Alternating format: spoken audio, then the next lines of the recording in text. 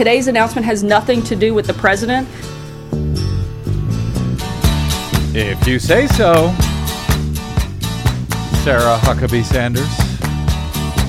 Well, I don't know why I came here tonight. I got the feeling that something ain't right. No, it ain't. I'm so scared in case I fall off my chair. And I'm wondering how I'll get down the stairs.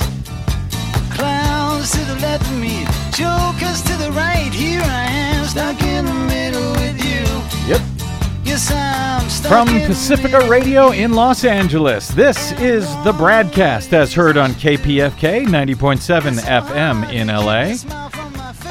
In Oregon on 91.7 KYAQ on the Central Coast, 106.7 KSO in Cottage Grove. In Lancaster, Pennsylvania on 92.9 WLRI. In Maui, Hawaii on 88.5 KAKU. In Columbus, Ohio on WGRN 94.1. In Palinville, New York on 102.9 WLPP. In Grand Rapids, Michigan on WPRR. In New Orleans on 102.3 WHIV. In Washington, D.C. on 105.5 FM. And in Minneapolis, St. Paul on AM 950 KTNF. We also stream coast to coast and around the globe every day on the internets. On the Progressive Voices channel, Netroots Radio, Indie Media Weekly, FYI Nation, NicoleSandler.com, Radio Free Brooklyn, GDPR, Revolution 99, Deprogrammed Radio, Workforce Rising, Detour Talk, and Radio Sputnik. Blanketing Planet Earth 5 days a week, at least. I'm Brad Friedman, your friendly investigative blogger, journalist, troublemaker, muckraker, and all-around swell fellow, says me from bradblog.com. Thank you very much for joining us today. Coming up, given what's going on in the news today in Washington, D.C., which you may have heard about. You may, unless you live in a cave. Did something happen today? No. But given that, what is going on and in D.C. and will be going on, no doubt, in the days and weeks and months and possibly years to come at this point, it is not going to be easy to focus on some issues, Desi Doyen, that need to be known. You mean it might prevent people from looking at other stuff that's also happening? Well, it is kind of sucking up all of the oxygen in the room today, understandably, in one sense. But yeah, there are important things that are going on that you need to know about. Now, we spent quite a bit of time last week. We will talk about that, however, in a moment. But we spent quite a bit of time last week talking about the election server that was completely wiped clean by officials in the state of Georgia in the middle of a lawsuit, wiped clean by officials that were responsible for programming every voting system in the state of Georgia. They had wiped it clean after a lawsuit was filed regarding the results of both a U.S. House special election in June in Georgia's 6th congressional district in and near Atlanta, which had a very surprising outcome, or at least one that my guest coming up suggests is nearly impossible to explain short of someone either hacking or manipulating votes in vote results in some fashion.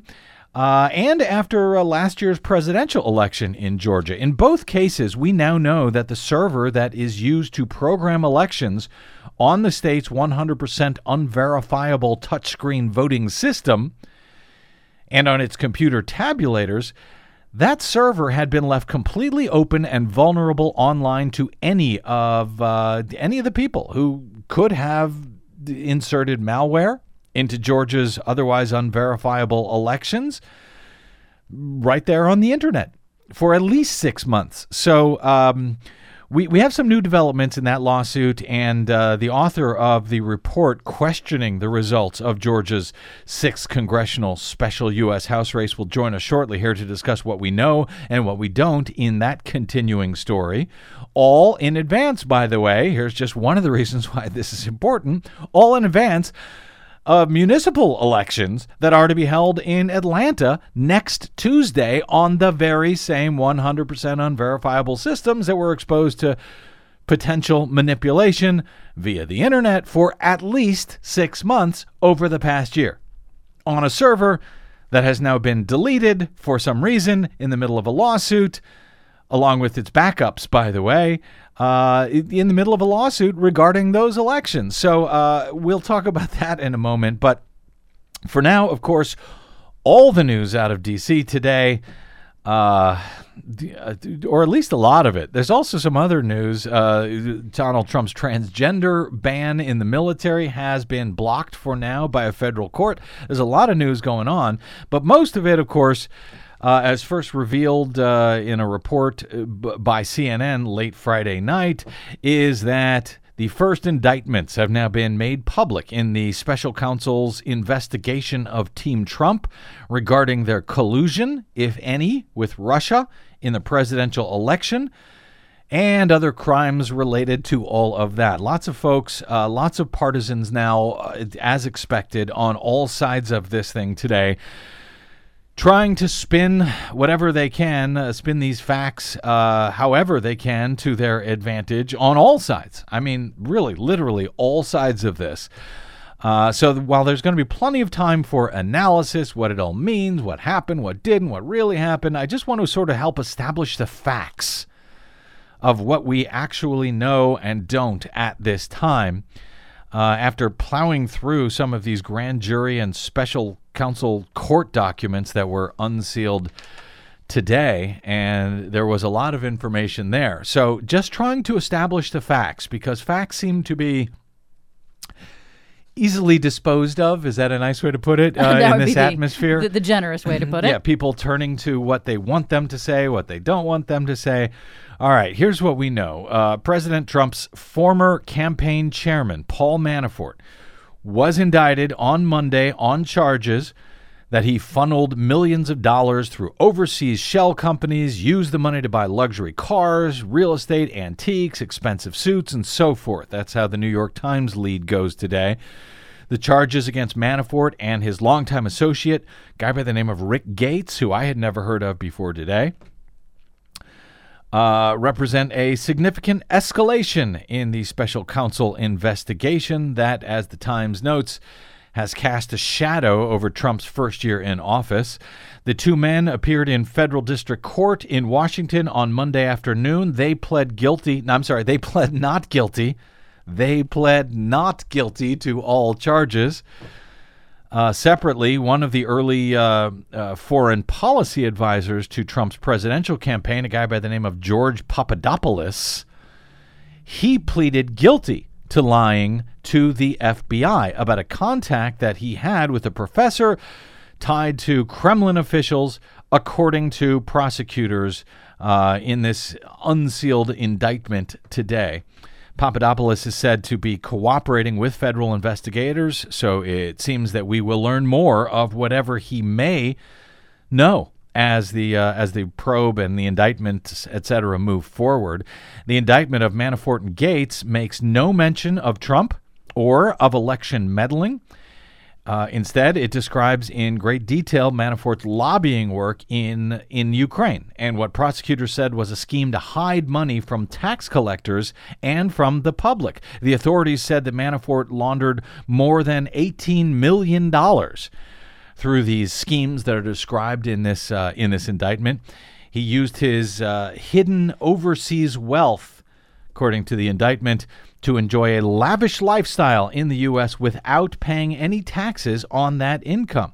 As part of the scheme, Manafort and Gates repeatedly provided false information to financial bookkeepers, to tax accountants, to legal counsel, among others, according to the indictment. Essentially, what Manafort is said to have done with the aid of his associate, Gates, is that he received millions of dollars from his work with the now ousted Ukrainian president, Viktor Yanukovych, and the party that supported him in Ukraine, both said to have been allies of Russia in the ongoing struggle for control of Ukraine between Russia in the east and Europe and U.S. allies in the west.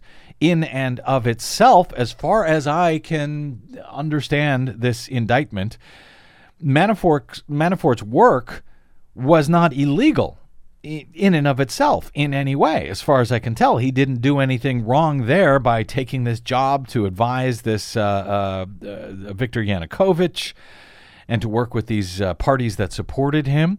But rather than report that income that he was paid for that to U.S. authorities like the IRS, etc., Manafort kept it all in offshore bank accounts. And then he sent money directly from those bank accounts directly to pay for things like real estate investments and expensive cars and more than $1 million in expensive clothing, men's suits. I mean, I don't even know how I could spend.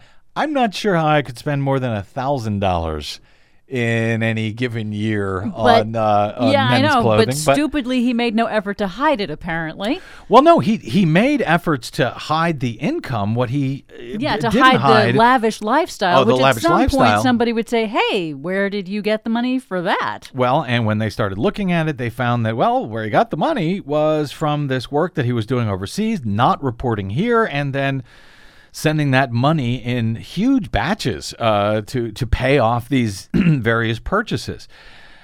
He is also believed to have taken out or alleged to have taken out mortgages on the properties that he purchased with that overseas money and then used that money for all kinds of things in a way that ended up masking his unreported overseas income.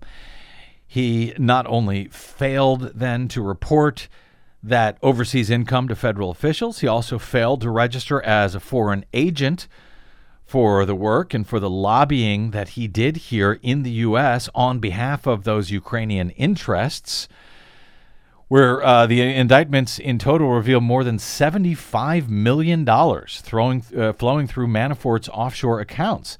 He's accused of laundering $18 million of it through these various schemes.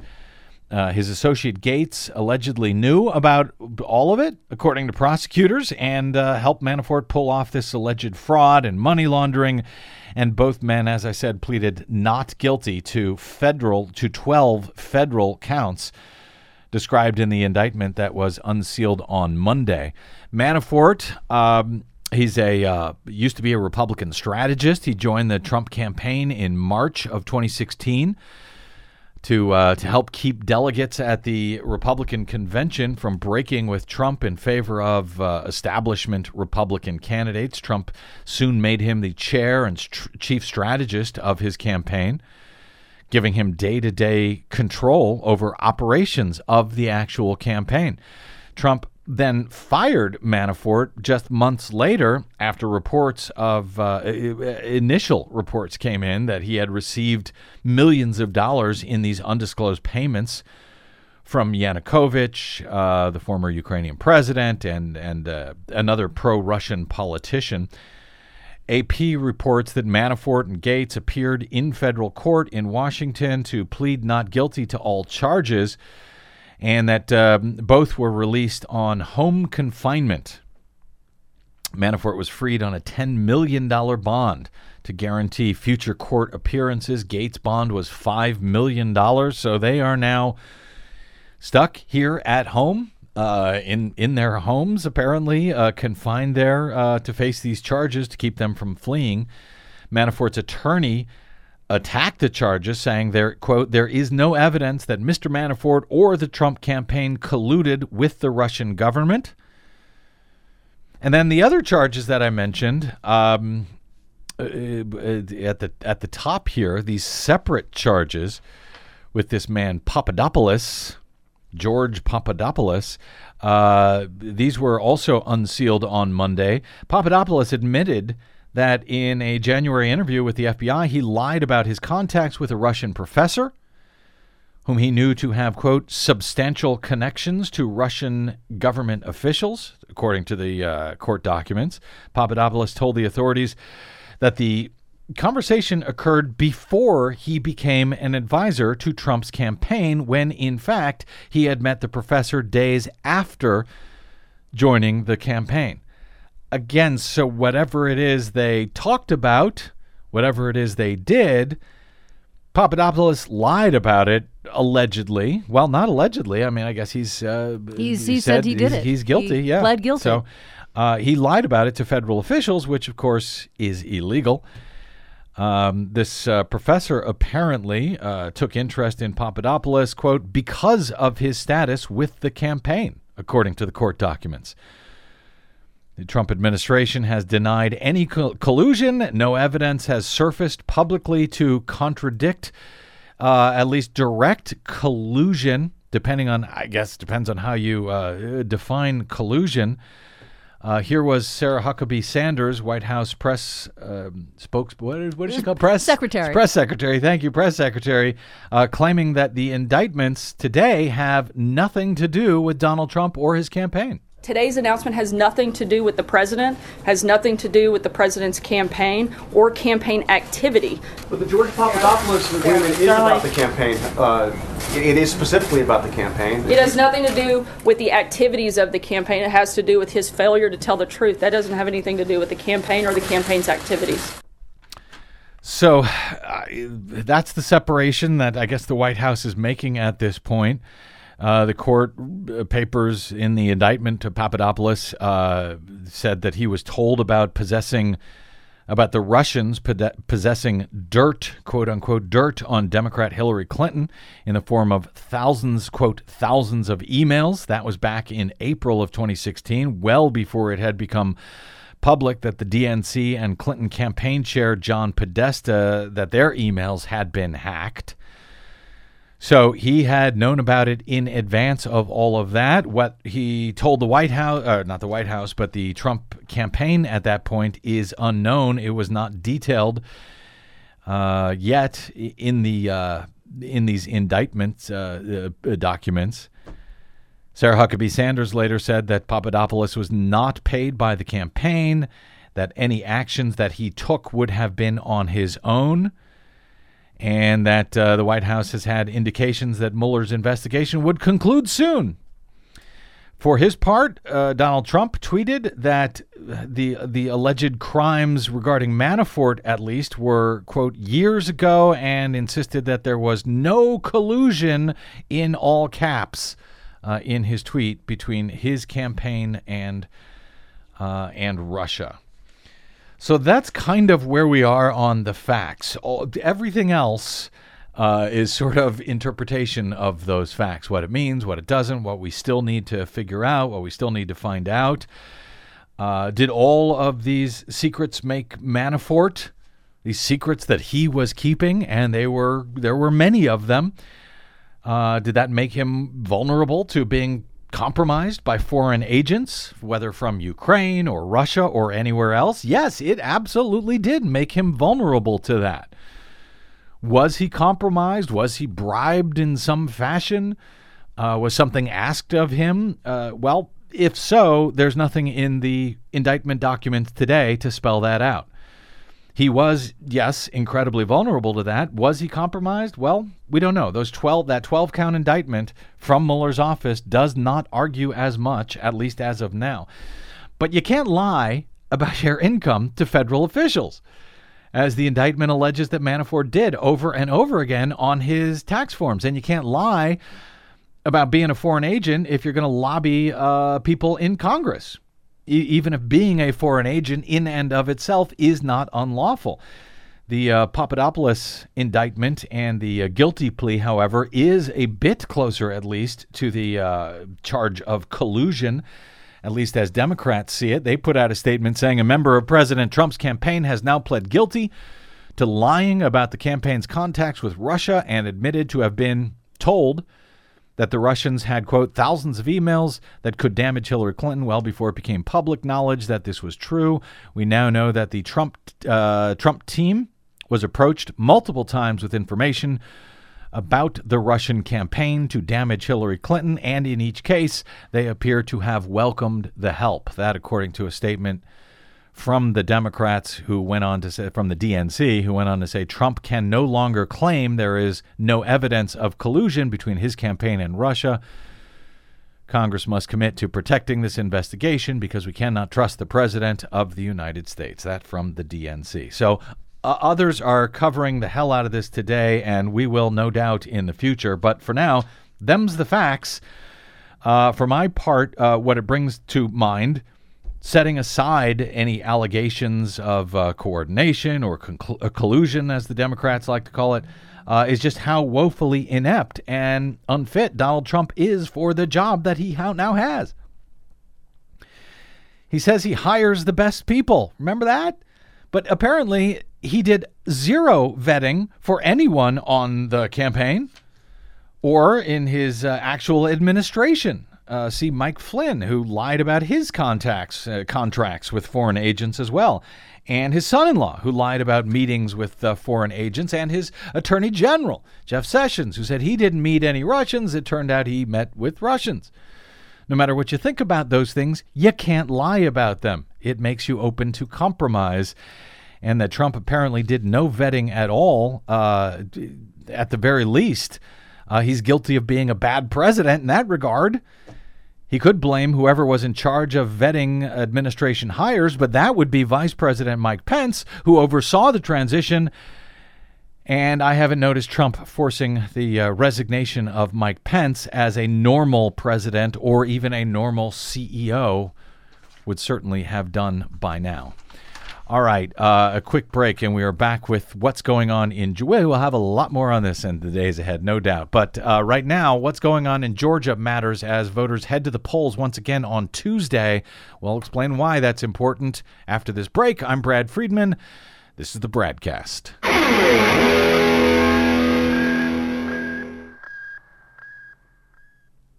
Hey, this is Brad. The BradCast survives thanks to you and your support. Please stop by bradblog.com/donate today to help us continue to do over your public airwaves what we try to do 5 days a week. That's bradblog.com/donate, and thank you. Georgia. Georgia. Yep, we are back to Georgia. So much to cover today, and obviously so much covering so many people covering the developments in Washington, D.C. We will, of course, return to those as well. But for now, a story that we've been covering that I do not want to lose track of here because it is important. It's important, frankly, in regard to what's going on in Washington, D.C. It's important to voters next week in the state of Georgia, where they will be holding municipal elections in Atlanta and elsewhere. So, okay, let me start here. If you've been following along on the BradCast, you know that late last week we covered the shocking, I would say blockbuster news, frankly, as reported by the Associated Press first late last week, that the state of Georgia wiped clean. That's a direct quote. Wiped clean. Their words, the servers that are used to program all of Georgia's elections, including two recent and very important elections, specifically the U.S. House special election between former Georgia Republican Secretary of State Karen Handel and Democrat Jon Ossoff. That was to fill the vacant seat left behind by Donald Trump's Health and Human Services Secretary Tom Price, who has since resigned in disgrace. But they had that special election back in June, and the Democrat there, Jon Ossoff, looked to have a very good chance of winning that U.S. House seat right up until the election results from Georgia's 100% unverifiable Diebold touchscreen voting systems were revealed on election night. The other recent election of note that might have had evidence of manipulation by either outside hackers or insiders with access, or even just error by those insider programmers. That other election was last year's presidential election in the state of Georgia, which at one point was thought potentially able to swing towards Democrats for the first time in many years. That did not happen. Donald Trump won that state, much as the Republican former Secretary of State Karen Handel won her race in the U.S. House special election in June of this year. The destruction of the election server in question and its two backups at both at Kennesaw State University's Center for Elections, which has been contracted for some 15 years to program all of Georgia's elections. The destruction of that server is made all the more disturbing by the fact that it happened just days after a lawsuit had been filed challenging the results of that election in Georgia's 6th congressional district, that June special House election.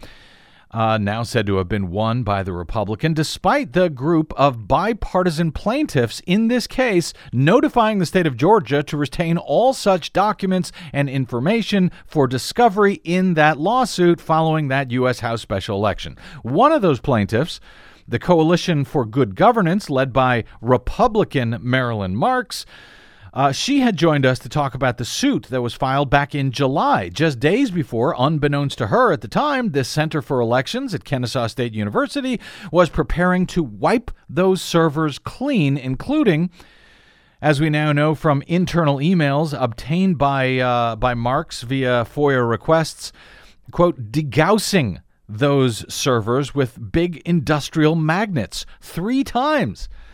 That was done just days later after the lawsuit had been filed.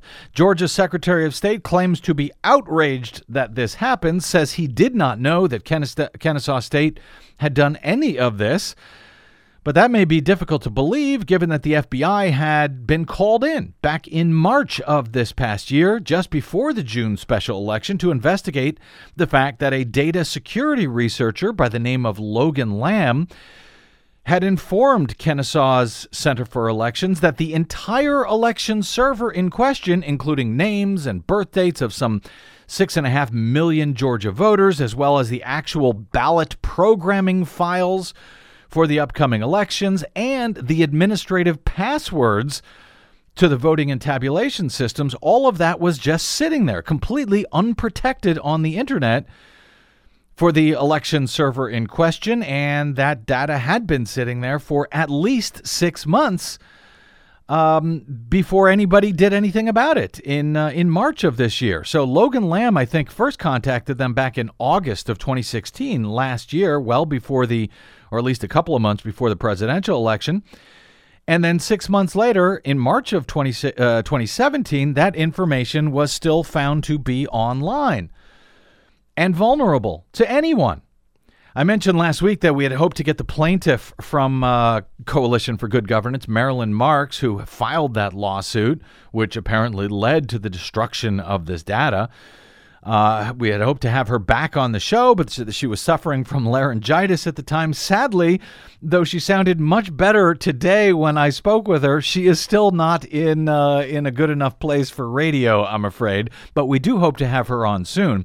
I also, last week, mentioned Garland Favorito, co-founder of the Georgia voting systems watchdog group VoterGA.org, which just over a week ago, before all of this wiped server news broke, VoterGA had issued a new and disturbing report examining the reported results of the special election in the 6th District in Georgia, finding that only a hack or manipulation of some sort of that main election server at Kennesaw State University's Center for Elections could explain the anomalous results reported on June 20 in the special House election, which the Republican Handel won over the Democrat Ossoff.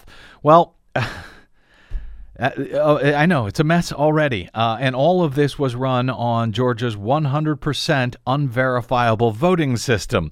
Garland joins us now to discuss that report as well as the latest developments in the server wipe case, and the fact that the very same vulnerable and highly hackable 100% unverifiable voting systems used in all of those questionable elections in Georgia will once again be used next week in municipal elections in Atlanta and elsewhere in the state. Elections programmed presumably by the very same folks at Kennesaw State who wiped out their election server in the middle of a lawsuit and using the same data that was left exposed on the internet on that server. Garland Favorito is a career IT professional who, with VoterGA.org co-founder Ricardo Davis, have over 70 years of total work experience in computer systems analysis, database administration, system integration, server administration, and much more.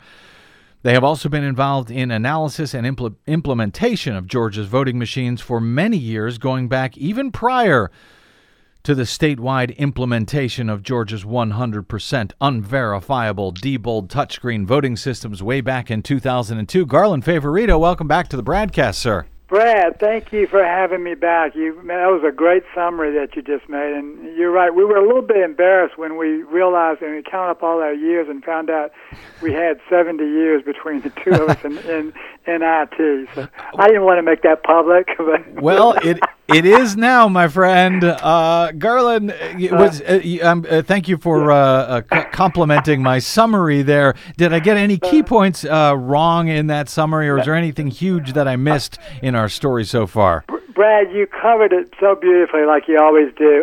The only thing that I could add to what you've already said, and which fascinates me, is that the Center for Election Systems and the security office there made no attempt whatsoever to figure out who may have accessed that server when it was vulnerable and what might they have done. No attempt before they wiped both, as you explained, both the server and the backup. And that is an issue that has come up not just in Georgia but all over the country, where the Department of Homeland Security, who claims there was this effort by Russia to affect our elections this year, nonetheless, they have admitted over the summer that they never bothered to actually check any of these servers, any of these voting machines, any of these computer tabulators to find out who, if anyone, accessed them. And yeah, for 6 months, this Georgia election server was sitting up there open to the public, and apparently no one has gone back to determine who, if anyone, might have accessed it. Now, Garland, obviously, I know that Marilyn Marks, as the plaintiff in this lawsuit, and by the way, she's a Republican. I just need to keep pointing that out. I know she's very disturbed. She's very suspicious about who knew what when regarding the server and the two backups that were wiped clean. So she has interest because she has a lawsuit and had hoped for a forensic investigation of that material. But as a Georgia election integrity advocate yourself and as a Georgia voter, what is your greatest concern that is presented here for Georgia elections overall, as you see it, both in the past and in the future with this news? Yeah, great question, Brad. And I also want to point out that both Ricardo and I are also nonpartisan. We're members of the Constitution Party, so this is a totally nonpartisan effort. And I guess when you get into the concerns, I guess the thing that hits me, which we've kind of known all along, is that when these machines were first put in, there were two highly questionable elections right off the bat in 2002. And what I'm looking at here is I think that the machines and the system has been compromised since day one, even going all the way back to when the servers were never properly certified before we had the two upsets when Saxby Chambliss beat Max Cleland and Governor Barnes lost to Sonny Perdue. Those were two of the most controversial elections in the history of electronic voting. And then we have this one that we'll talk about a little bit later with Ossoff and Handel. So 3 or 4 of the most controversial elections in electronic voting history have happened in Georgia. So it appears to me that this system, as near as I can tell from what we have so far, the data revealed from the Center for Election Systems, I think it's been wide open, not just for a few months, but for years, and perhaps even since the inception as it was originally set up. So any number of elections could have been compromised, and even the Secretary of State now has admitted that the server is compromised. And you make a great point, because people have been reporting this as a 6-month period in which that information was available on the Internet, access to passwords to the voting systems and all of that stuff. Well, that 6-month number comes between essentially when it was first reported to the Kennesaw State Election Center by that data researcher Logan Lamb, and then in March of this year when it was found to be still accessible. As far as we know, Garland, that information could have been sitting there on that server at Kennesaw for the past 15 years since the systems came into Georgia, correct? Well, that's exactly right, Brad, and that is about the correct time frame. That public web server, we believe, was set up probably about 2004 or 5. So right after the machines were first installed.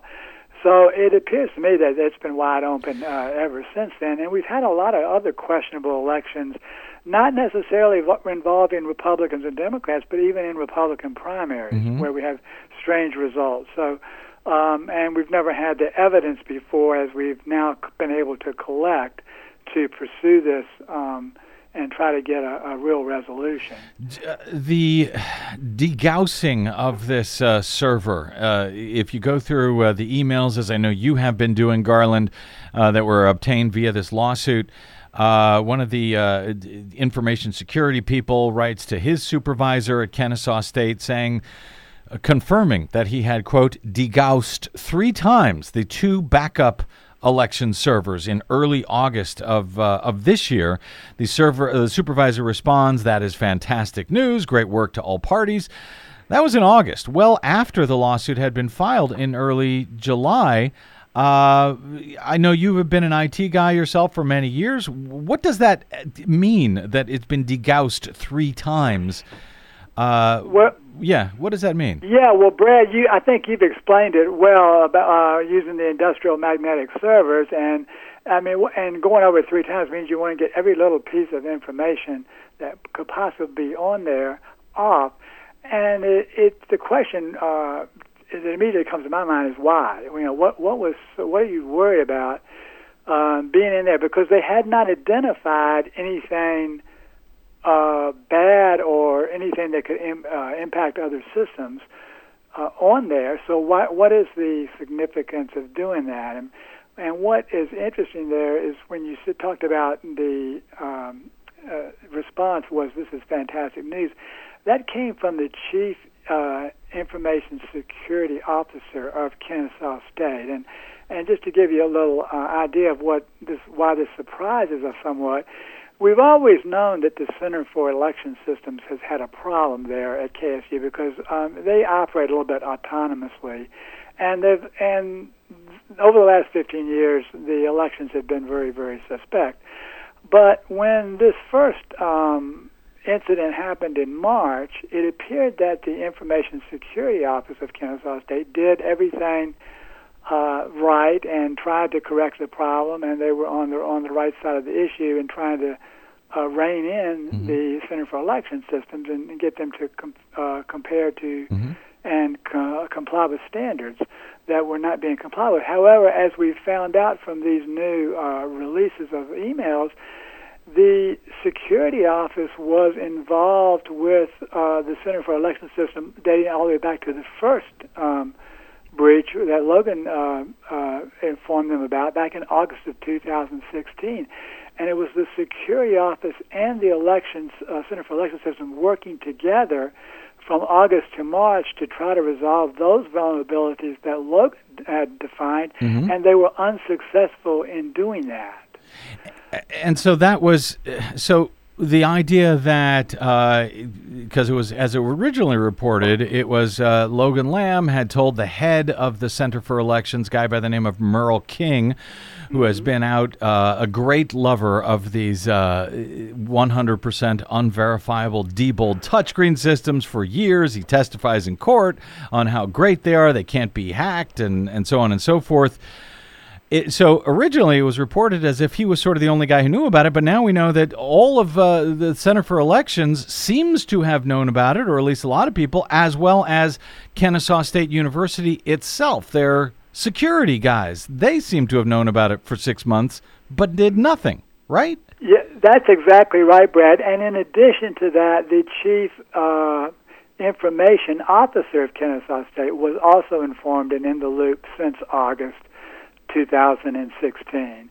So we expected, as you said, that this would just be something that Merle King did not follow up on. However, the emails show that he did follow up and send that to both an information security technical person and well as one of his own staff to look into.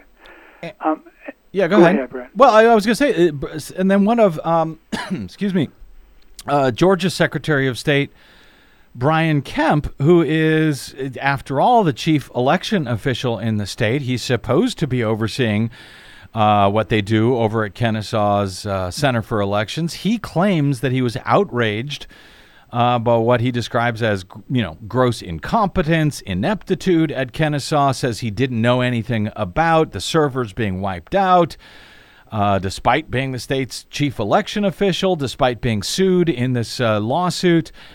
He says he didn't know who directed the server to be destroyed. He's announced that the state will take direct control of programming Georgia's elections, I guess, next year rather than Kennesaw.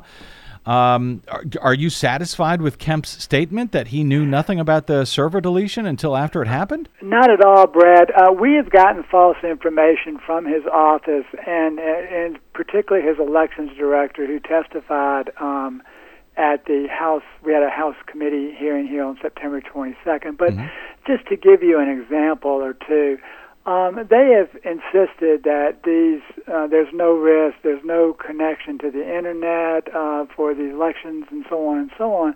Well, we find out now that as a result of these emails, we have confirmed pretty much what we've known all along, that the counties are downloading the information off of this exposed, vulnerable public web server in order to conduct their elections. They get their poll book data and so on from by logging in to this vulnerable server and downloading it. So whatever was put on there could have been transmitted as a virus or whatever down to any county that is conducting an election anywhere in the state of Georgia. And not just the voter information, but the actual programming, the definitions, so-called, for the elections themselves, for the voting machines themselves, how people will see it on the touchscreen system and how the results will then be tabulated afterwards, correct? That information could be manipulated and then on this open server and then downloaded by the counties? Absolutely, Brad. So there were 5 things that Logan uncovered, and I'm going to try to remember there because every one of them is critical. The election databases that the counties use are placed there.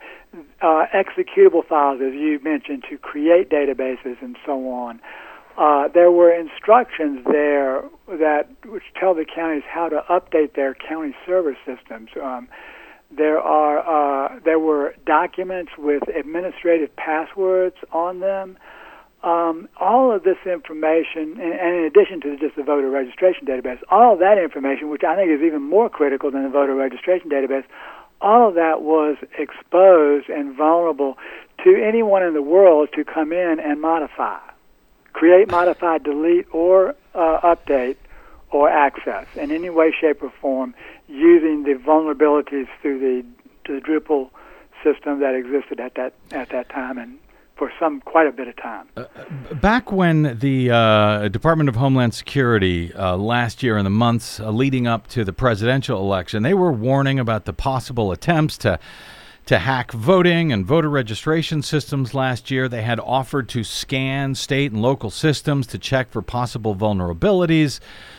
But Georgia's Secretary of State, Brian Kemp, a Republican, refused to let the government, the federal government, look at the systems, scan the systems for vulnerability, suggesting that the federal government themselves were somehow trying to hack into Georgia's elections. Garland, Favorito, what do you make of that now? What did you make of it at the time, and what do you make of it now in hindsight? Well, actually, I make of it more of it in hindsight now that I find out. I would assume if he's going to make a statement like that, then he would know that the Center for Election System is doing their due diligence and making those types of scans, and that he didn't need their assistance. However, now we find out that no one was doing these kinds of scans, and in fact, when the information was uncovered in August, the director there at the Center for Election System August of 2016, just to keep this straight, right? Yeah, okay. August of 2016, he was very resistant to doing more security scans, and he even requested that the Information Security Office to blacklist Logan Lamb and Bastille, who had informed them of the vulnerabilities. later on he backed off on that, but that was his initial reaction. Wow. Okay, Garland, stand by. I got to take a quick break here, and I want to come back and ask you about your report charging that the results in the 6th Congressional District special election cannot or should not be trusted, that they had to have been manipulated in some fashion. We'll come back with Garland Favorito of VoterGA.org right after this. I'm Brad Friedman. Don't go away.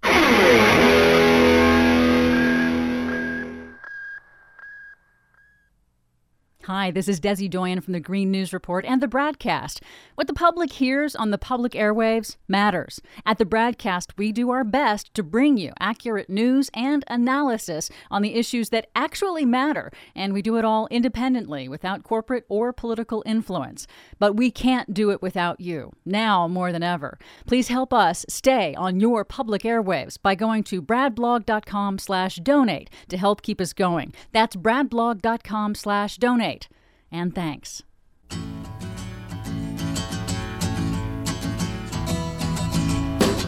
Welcome back to the BradCast. Brad Friedman from bradblog.com speaking with Garland Favorito of VoterGA.org after the election servers in the state of Georgia were completely, entirely, and their backups wiped out by Kennesaw State University's Center for Elections in the middle of a lawsuit that was filed on the heels of the June 20 U.S. House special election in Georgia that had a surprising ending. All right, with all of that in mind, Garland Favorito, I want to ask you now about your report, your analysis of the 6th District runoff special U.S. House election that took place on June 20.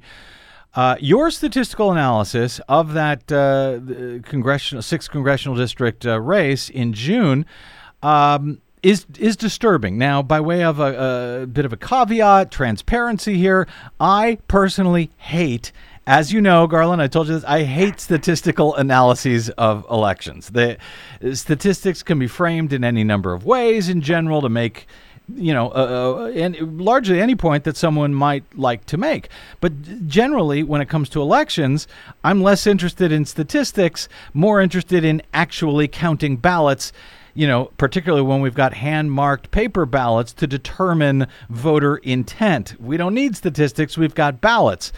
However, in Georgia, thanks to the type of 100% unverifiable touchscreen voting systems that they use for most voters, we can't go to the ballot. There is no record of voter intent independent of the computers themselves, which can be programmed to say almost anything. So I had seen your report, Garland, prior to the news of the server wipe last week, but I wasn't sure how to cover it, if at all, because, I don't like them. I don't like statistical analysis. Suddenly, however, as of late last week, that report is looking a lot more relevant and troubling. It's a 78-page report, I think it is, but are you able to break it down simply to its findings that you charge suggest the only way to explain the results is through manipulation? Yes, I can, Brad. I'm with you. I hate statistics too, but I worked on this for 4 months, and we had a lot of help from election integrity activists around the country. And I think I've grown to hate it because I kept, redoing and found new things. But the nutshell, the bottom line of it is that we found that it's statistically improbable that these 6th District runoff results could be correct. And if they are not correct, that means that there had to either be some kind of tampering or fraud involved. And we were able to rule out that there was no localized fraud or tampering because there was no single precinct that stuck out or a single county. Mm-hmm. So there appeared to be a consistent hack that came across all 3 of the counties involved in that 6th District runoff, which was Fulton, DeKalb, and Cobb. Mm-hmm. The way that we learned about that was comparing the verifiable voting with the unverifiable voting. And just to give you one example that kind of triggered our knowledge was, and our desire to go into this deeper, Ossoff had won the verifiable mail-in voting by a 64-30% landslide margin. That was the Democrat. Just to underscore, that was the Democrat in the race. He wins 64-36 on paper mail-in voting defeats the Republican essentially 2-1 on the only ballots that are actually verifiable by human beings, the mail-in absentee ballots, right? Yeah, that's exactly right, Brad. And so we were wondering, why would there be such a huge discrepancy since the results favored Handel, the unverifiable results, by a couple of points? And so the natural assumption we would make there was to figure, well, maybe all the Democrats voted by mail. Well, we found out as we got into the statistics that wasn't true at all. I mean, historically, more Republicans have voted by mail. The Republicans had a great campaign ballot access. Mail-in ballot campaign. Mm-hmm. And what we found out is, even though Ossoff won 64-36 in mail-in, the Republicans had a 61-39% turnout advantage. So either that was were the ones that we could affiliate. And when you say they had a turnout advantage, you're talking about via the mail-in, the paper ballot mail-in votes? Yes, the paper ballot mail-in votes. They had a party affiliation. We tried to affiliate the voters to their based on their past preferences. So more Republicans turned out, almost verging on 2-1. More Republicans turned out in that mail-in paper ballots, and yet the Democrats still won 2-1 in those verifiable mail-in ballots. That's right. So of the ones that we could affiliate, which was about a third of the total mail-in, it was a 61-39% advantage. So 50% more Republicans or Republican-leaning voters, let's call it that, those who had had a history of voting Republican in the past and not Democrat. So there was either a massive amount of crossover votes, or Ossoff got a massive amount of the unaffiliated votes, people who had no voting history. I see. So in the district. So he ends up doing well in the votes that are verifiable, even with a Republican advantage among the people who cast votes. Does well there on the paper votes, but then on the early voting, which is done via those unverifiable touchscreen systems as well, and on Election Day voting on those touchscreen unverifiable voting systems, for some reason, the Republican candidate Handel ends up winning enough to overcome that huge 2-1 advantage that the Democrat had in verifiable votes. That's exactly right, Brad. And so we looked at both of those categories in depth. And originally, the Election Day votes seemed to be very suspicious because Handel had racked up about a 16-point victory there. Mm-hmm. But as we got into the depth of the statistics, we found out that the Republicans had an 80% turnout on Election Day, and those lined up pretty well with the mail-in votes in terms of what the results were reporting by the unverifiable voting equipment. Mm-hmm. However, when we looked at early voting, that's where we found a significant discrepancy where even though there was a heavy Republican turnout, the voting machines were underreporting significantly for Ossoff and overreporting for Handel based on the party affiliation. Mm. And if you work all that out so that they balance out if early voting balanced out to Election Day and mail-in statistics like they should, then it appears that about somewhere between 8,000 to 12,000 votes were shifted or swapped from Ossoff to Handel. And that would have been enough to give the election to Handel over Ossoff, that shift of votes. Yeah, most likely. The election was decided by about 9,000. Right. So it appears to us that between 8 and 12 were shifted.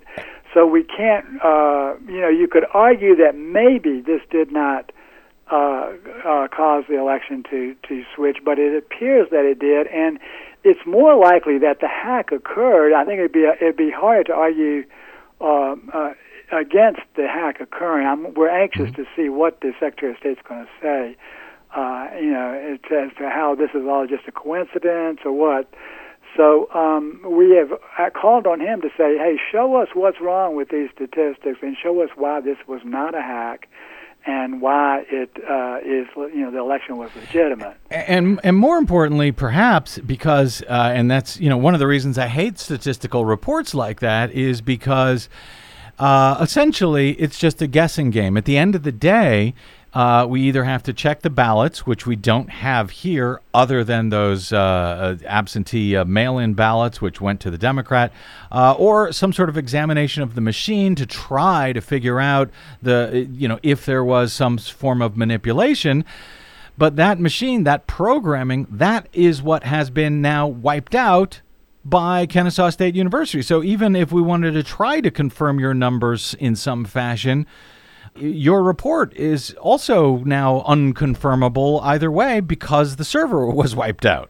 Is that right? Yeah, that's right, Brad. Unless they can acquire an image from the FBI, which took an image of it, or we can get the appropriate data from the counties, we are not able to make any determination on that. We're still trying to make sure we got the data from the counties. In fact, one of the counties actually called me while we're doing the interview here. But so that might be two alternatives where we could probably prove it. But there's going to be resistance and to us getting access to this information to even determine whether or not it's legitimate. Elections should not be this hard. There's no need for them to be this hard. We can... people can fill out ballots with a pen, and the public can oversee the tallying of those results.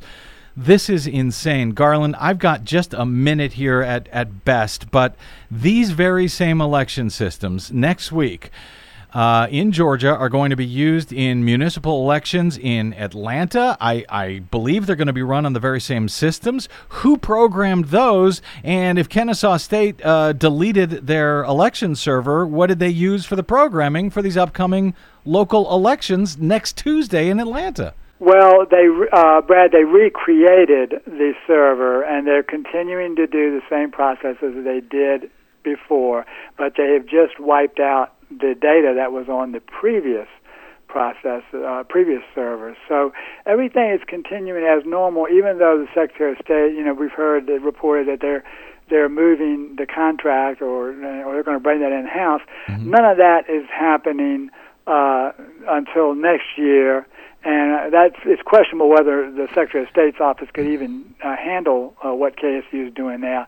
So the bottom line, as you're getting to, Brad, is that the municipal elections are going to be conducted just like they have been in the past, and they're just as vulnerable next week as they have been for the last 15 years. Just as vulnerable and just as unverifiable. Garland Favorito, we will post a link to your report about the Georgia 6th election, and I suspect we'll be talking in the days and weeks ahead as we learn more on this. Hope to talk to Marilyn Marks about what she is discovering via that lawsuit, because this is just, it blows my mind. It seems like it should blow everyone's mind. You can get more information and the report itself at VoterGA.org. Garland Favorito, really appreciate you joining us once again here today on the BradCast. Thank you, Brad. And Marilyn's interview is going to be great later on in the week, so I'm sure the audience will be interested in that. I'm looking forward to it if she gets her voice back soon. Hey, thank you, brother. We'll talk again soon, Garland. You too, Brad. Bye-bye. Thanks. Bye-bye. All right, got to get out. My thanks to our producer, Desi Doyen, and to you for spending a portion of your day or night with us. If you missed any portion of today's show or any other, download it anytime for free at bradblog.com. You can drop me email if you like. I'm BradCast at bradblog.com. On the Facebooks and the Twitters, I am simply the Brad Blog. My thanks, as ever, to those of you who stopped by bradblog.com/donate to help us continue to do what we try to do every day over your public airwaves. Until we meet again, yes, tomorrow, I'm Brad Friedman. Good luck, world.